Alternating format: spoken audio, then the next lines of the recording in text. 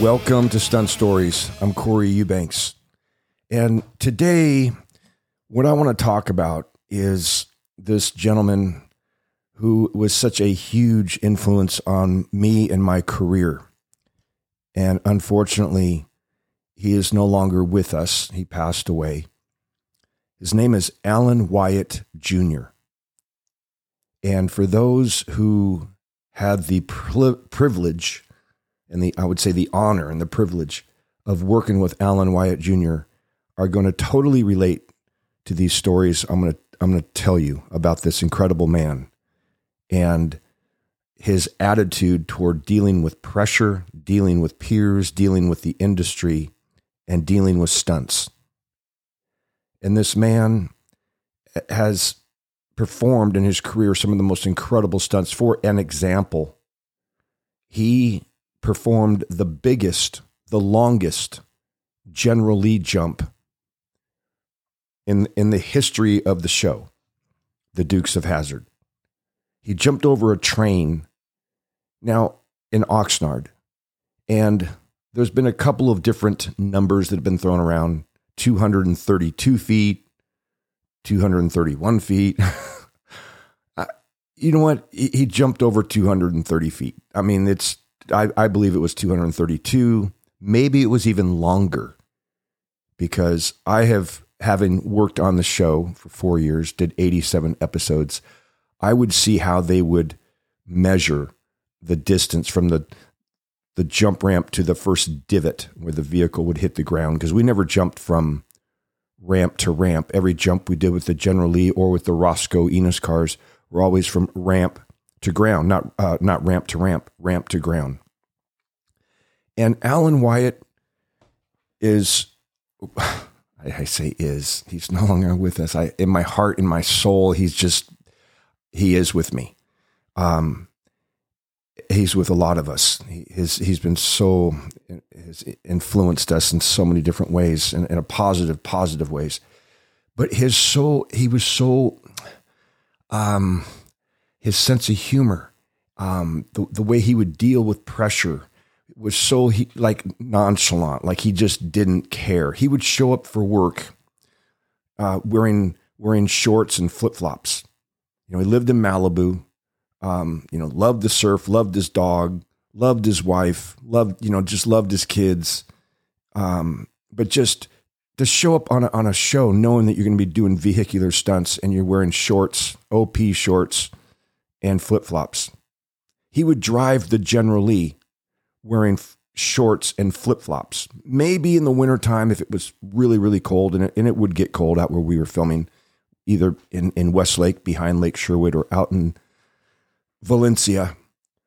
It would get cold, and he would wear, he'd wear long pants and maybe every once in a while throw on a pair of tennis shoes, but the majority of the time it was flip-flops. He would jump the General Lee wearing flip-flops. It was just, and I'm putting on steel toe boots, because I'd kick the dash underneath, break a toe. But this man, the way he would deal with pressure was just like, I think it's really helped me throughout my career, because sometimes adding additional pressure onto yourself when you're going to perform a stunt just makes things worse. You get tight, you get tense, your reflexes seem to be restricted. And you're afraid to almost do anything, and because you're so nervous. But with Allan, that was never the case. Nothing would make him nervous.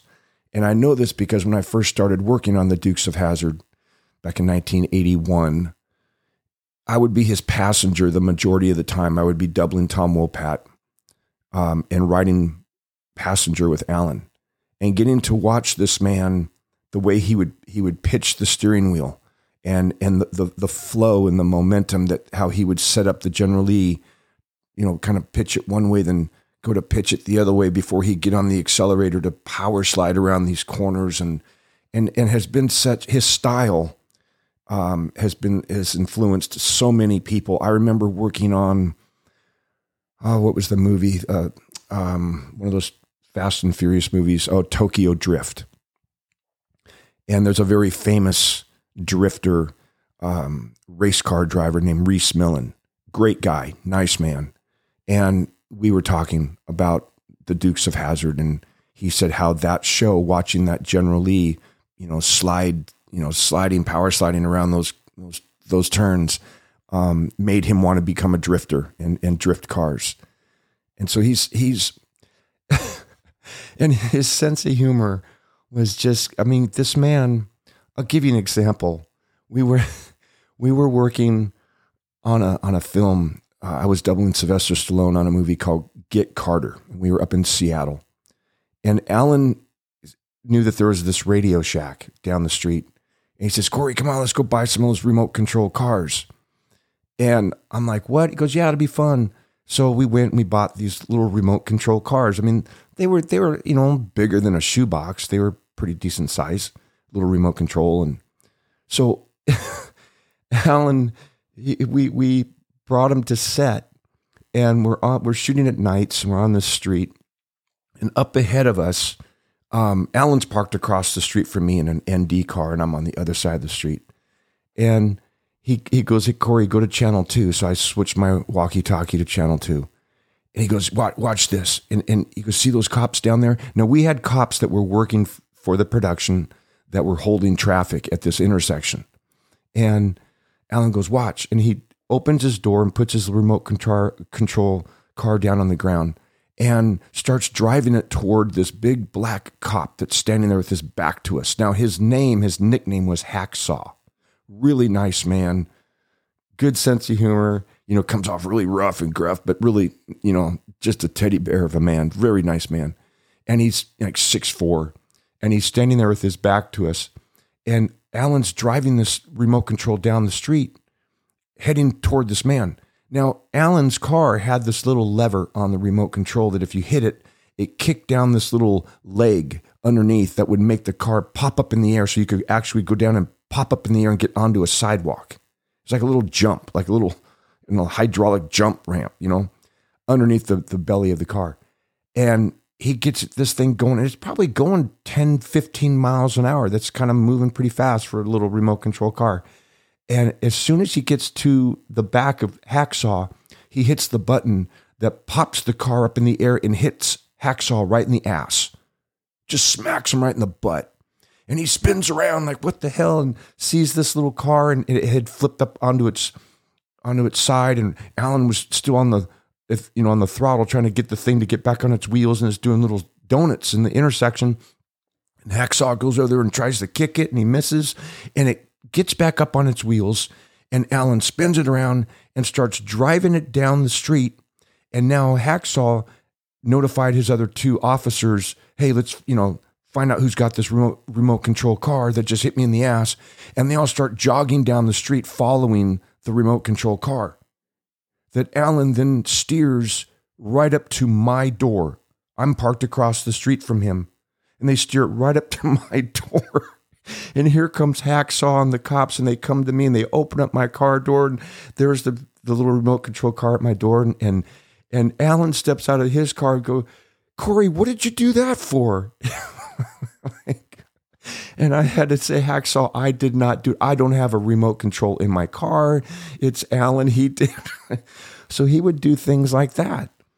I remember one time on the Dukes of Hazzard, I was so nervous, like one of the first times I got to drive for Paul Baxley, who was the stunt coordinator, second unit director, very intimidating man, just very intense, had that stare. If he looked at you, just eyes just would just stab you in the face. He just very intense.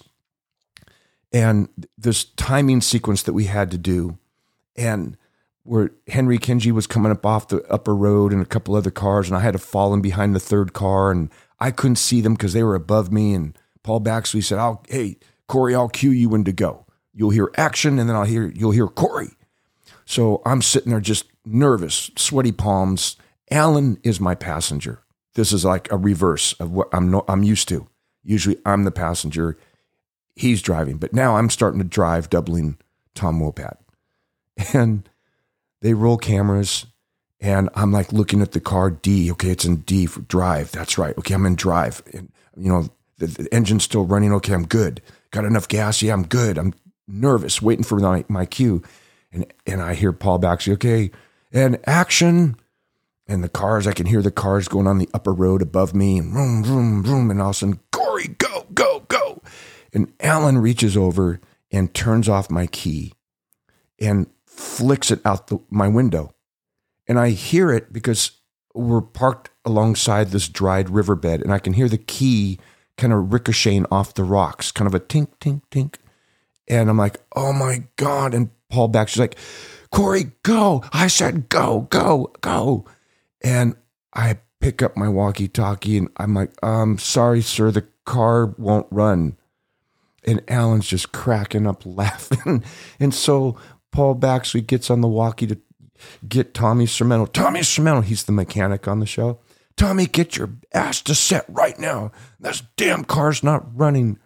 And so now I'm like, oh, great. And Allan's cracking up, and I'm thinking I'm going to get Tommy in trouble because I said the car wouldn't run. And when Tommy finally got there, what's wrong? What's wrong? I said, well, it won't run because the key is not in the ignition. Why isn't the key in the ignition? And Allan's like, yeah, because I threw it out in the riverbed. And and Tommy's like, oh, Junior, come on, man. And so he would do things like that would just, we were working on a show for John Moyle, a show called Hollywood Beat, and we were filming down in Hollywood. And about a city block over, the intersection was being held by the LAPD, the cops, the motorcycle cops that were working for our production. And Allan had this water balloon launcher. Now, it was so big that it would take 3 people to operate it. You'd have to hold one side of it. Someone would hold the other side. And then in the center, there's this little area, this leather spot that was kind of indented that you'd put the water balloon, and had a handle on the back of it. And you'd have to this bungee cord, you'd have to really pull hard. And Allan was, he was 6'3", weighed about 265. And he'd pull this back as far as he could and stretch that bungee cord, and he'd aim it like up in the sky, and he'd let go, and that water balloon would just launch like 100 yards or more straight up in the air, and then it would fall down. He had incredible accuracy. He used to play semi-pro baseball. Maybe he got it from that. And his timing was just incredible. But he launches this water balloon like up over the edge of this building, and it comes down and lands like 6 feet from one of the cops. Just explodes at his feet, and Allan, like, quick, give me another one. He would do things like that. It was so much fun to work with. Another story real quick from Get Carter. We were up in Seattle, and I had to do a jump down this hill. I had to slide a corner. I was working for Spiro Rosado, so I had to slide this corner and then line up with these jump ramps and jump down this hill. Well, Allan's coming down the hill in a right to left progression. So I'm seeing him come down the hill from my right. And as he goes to cross through the intersection, I would take my own timing and I would take off in this Cadillac, doubling Sylvester Stallone. And I'd pitch it through the intersection and line up with those jump ramps and accelerate to take off. Well, Allan at that point is already going down the hill in front of me. So I lose sight of him. And I wanted it to be really, really close because Spiro didn't want in the chase. Stallone is right on this guy's ass. There's not much separation between the two vehicles. So I was like trying to almost come in and just like almost clip his rear bumper. But sliding sideways, you scrub off a lot of speed. And as Allan was still accelerating down the hill, I knew I had to get on it to try to close that gap. Well, Allan knew that I was going to be slowing down because I was sliding the vehicle sideways. So he was lifting off the accelerator to slow down so it wouldn't create that gap. But I didn't know that. So I'm accelerating. He's slowing down. I hit these jump ramps, fly through the air. And as I'm starting to come down, I'm like, I still don't see Allan. Where the hell is he? I land right on top of him, right on top of his rooftop, and just crush his rooftop and fall onto my side. And we slide down this hill and crash into a telephone pole. And it was unfortunate because it would have been a really cool free stunt for the movie. But when Stallone shows up later on after the chase, his vehicle's got no damage to it whatsoever. So unfortunately they could not use it. But yeah, Allan, one of my first jumps, I think within 6 jumps, maybe it was when I was first started jumping the General Lee, it wasn't my first, but probably like my fifth or sixth jump. And it was going to be over this semi-truck trailer lengthwise. And I was really nervous because this time for this jump, they brought out the 2 sections of the jump ramp. There wasn't just the one that ended at 4 feet high. They had another one that butted up to the front of that extended the height and length of the ramp because they wanted me to get up over this semi-truck trailer because I was jumping it lengthwise and ended up going 173 feet and flipped over and landed on my windshield and then snap rolled 4 times. And first time I ever got whiplash because I didn't keep my chin tucked into my neck collar because I was scared. I felt like I see the ground rushing through my windshield and I thought, oh my God, I'm going to get crushed. And I started pushing myself back away from the windshield and when I should have been tucking my chin and leaning forward. And then when the General Lee snap rolled, the battery flipped out. And I remember it hit our greensman. His name was Carlos, really nice man. But when this battery hit him right in the freaking chest and he had to go to the hospital. I had to go to the hospital. But anyway, going back to Allan, at the very beginning of that, when I was at my number 1 position, waiting for them to roll cameras and call action, and I'm all strapped in. I got my suspension harness on and my 5-point harness. And, I'm nervous. It's like only my, 6th jump, I think. And Allan smoked cigarettes at the time, back in the day. And he takes this big drag off this cigarette, says, all right. And they go, okay, roll cameras. And he exhales this cigarette right in my face. The smoke. And even though I had my face shield on it, I could still smell the smoke. And then they said, okay, and action, Corey. And Allan drops the cigarette right in between my legs. And as I'm accelerating, and the hot cigarette ash is like burning the inside of my thigh. So I'm trying to accelerate and focus on the jump ramp that I'm approaching at like 70 miles an hour and trying to smash out his cigarette with my butt cheeks so it wouldn't burn me anymore. And it's just things like that. I'm like, oh my gosh, this guy, we walked into a restaurant once and my wife was with me and Susan, Allan's wife, beautiful lady, wonderful, wonderful human being. We walk into this really elegant, nice restaurant and they had a salmon that was on display, like, under these lights, like, yeah, you could have this piece of salmon. Very odd, I thought, that they would display the food right there like that as you walk in, but there it was. And Allan just turns around and grabs the salmon and turns around and just slaps me right across the face with it, right in front of the whole restaurant. Just things like that he would do that was unpredictable and and funny and funny. But yeah, his way of dealing with the pressure of it not being a big deal really has helped me throughout my career. He and his sense of timing, unbelievable. As I've learned, that's something that you can't teach. You have to either be born with timing, or I don't think it's not like a muscle that you can strengthen. And his sense of timing was just incredible.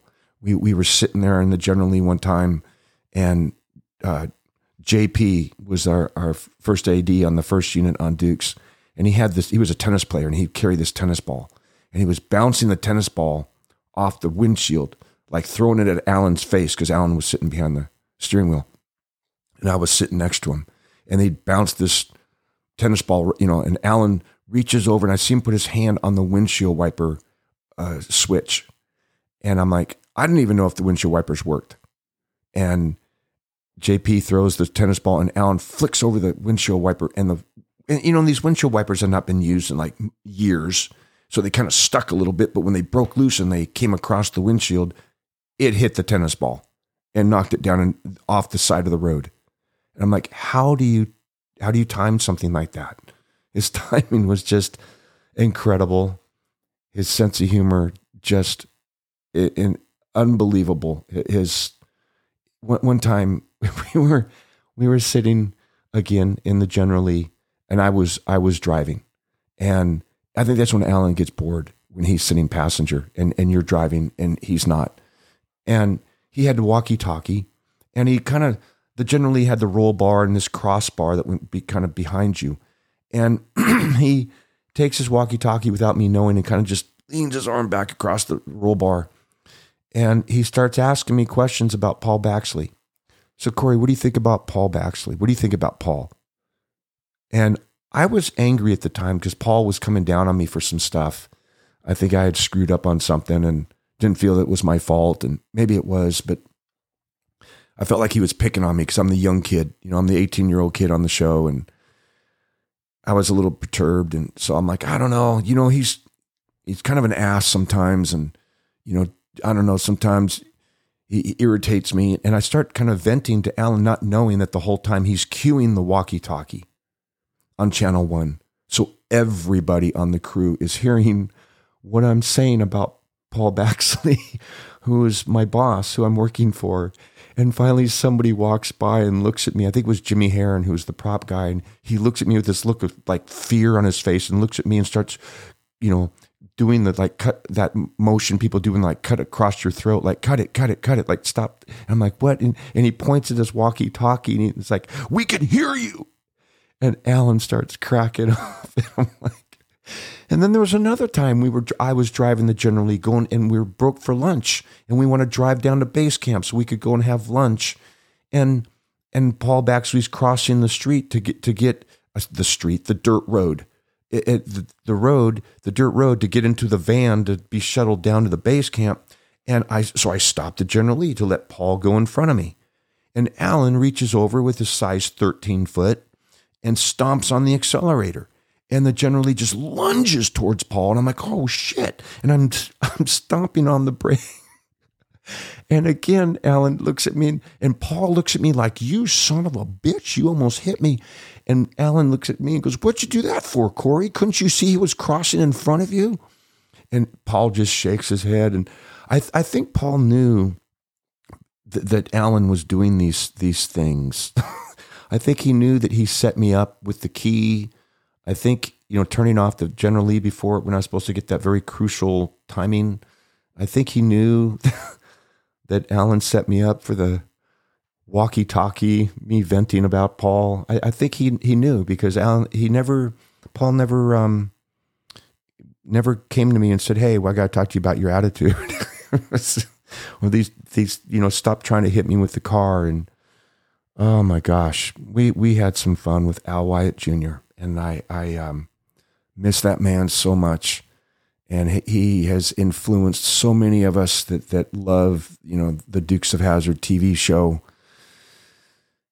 And just an incredible man. And if you get a chance, go to IMDb, the Internet Movie Database, look up Allan Wyatt Jr., and you'll see this long list of films and TV shows that he's worked on, and just an incredible man. And it was just, I felt like this was an opportunity for me. I got my little podcast show, and you could kind of talk about whatever you want to talk about. And I wanted to just express my love and appreciation for this man who's no longer with us, and for everything that he did to help me throughout my career. Not just in a physical way by him teaching me stuff, but the attitude and approaching stressful situations with more of a sense of humor as opposed to intensity. And anyway, I want to say thank you very much for listening to this short episode of Stunt Stories about Allan Wyatt Jr. Thanks for listening.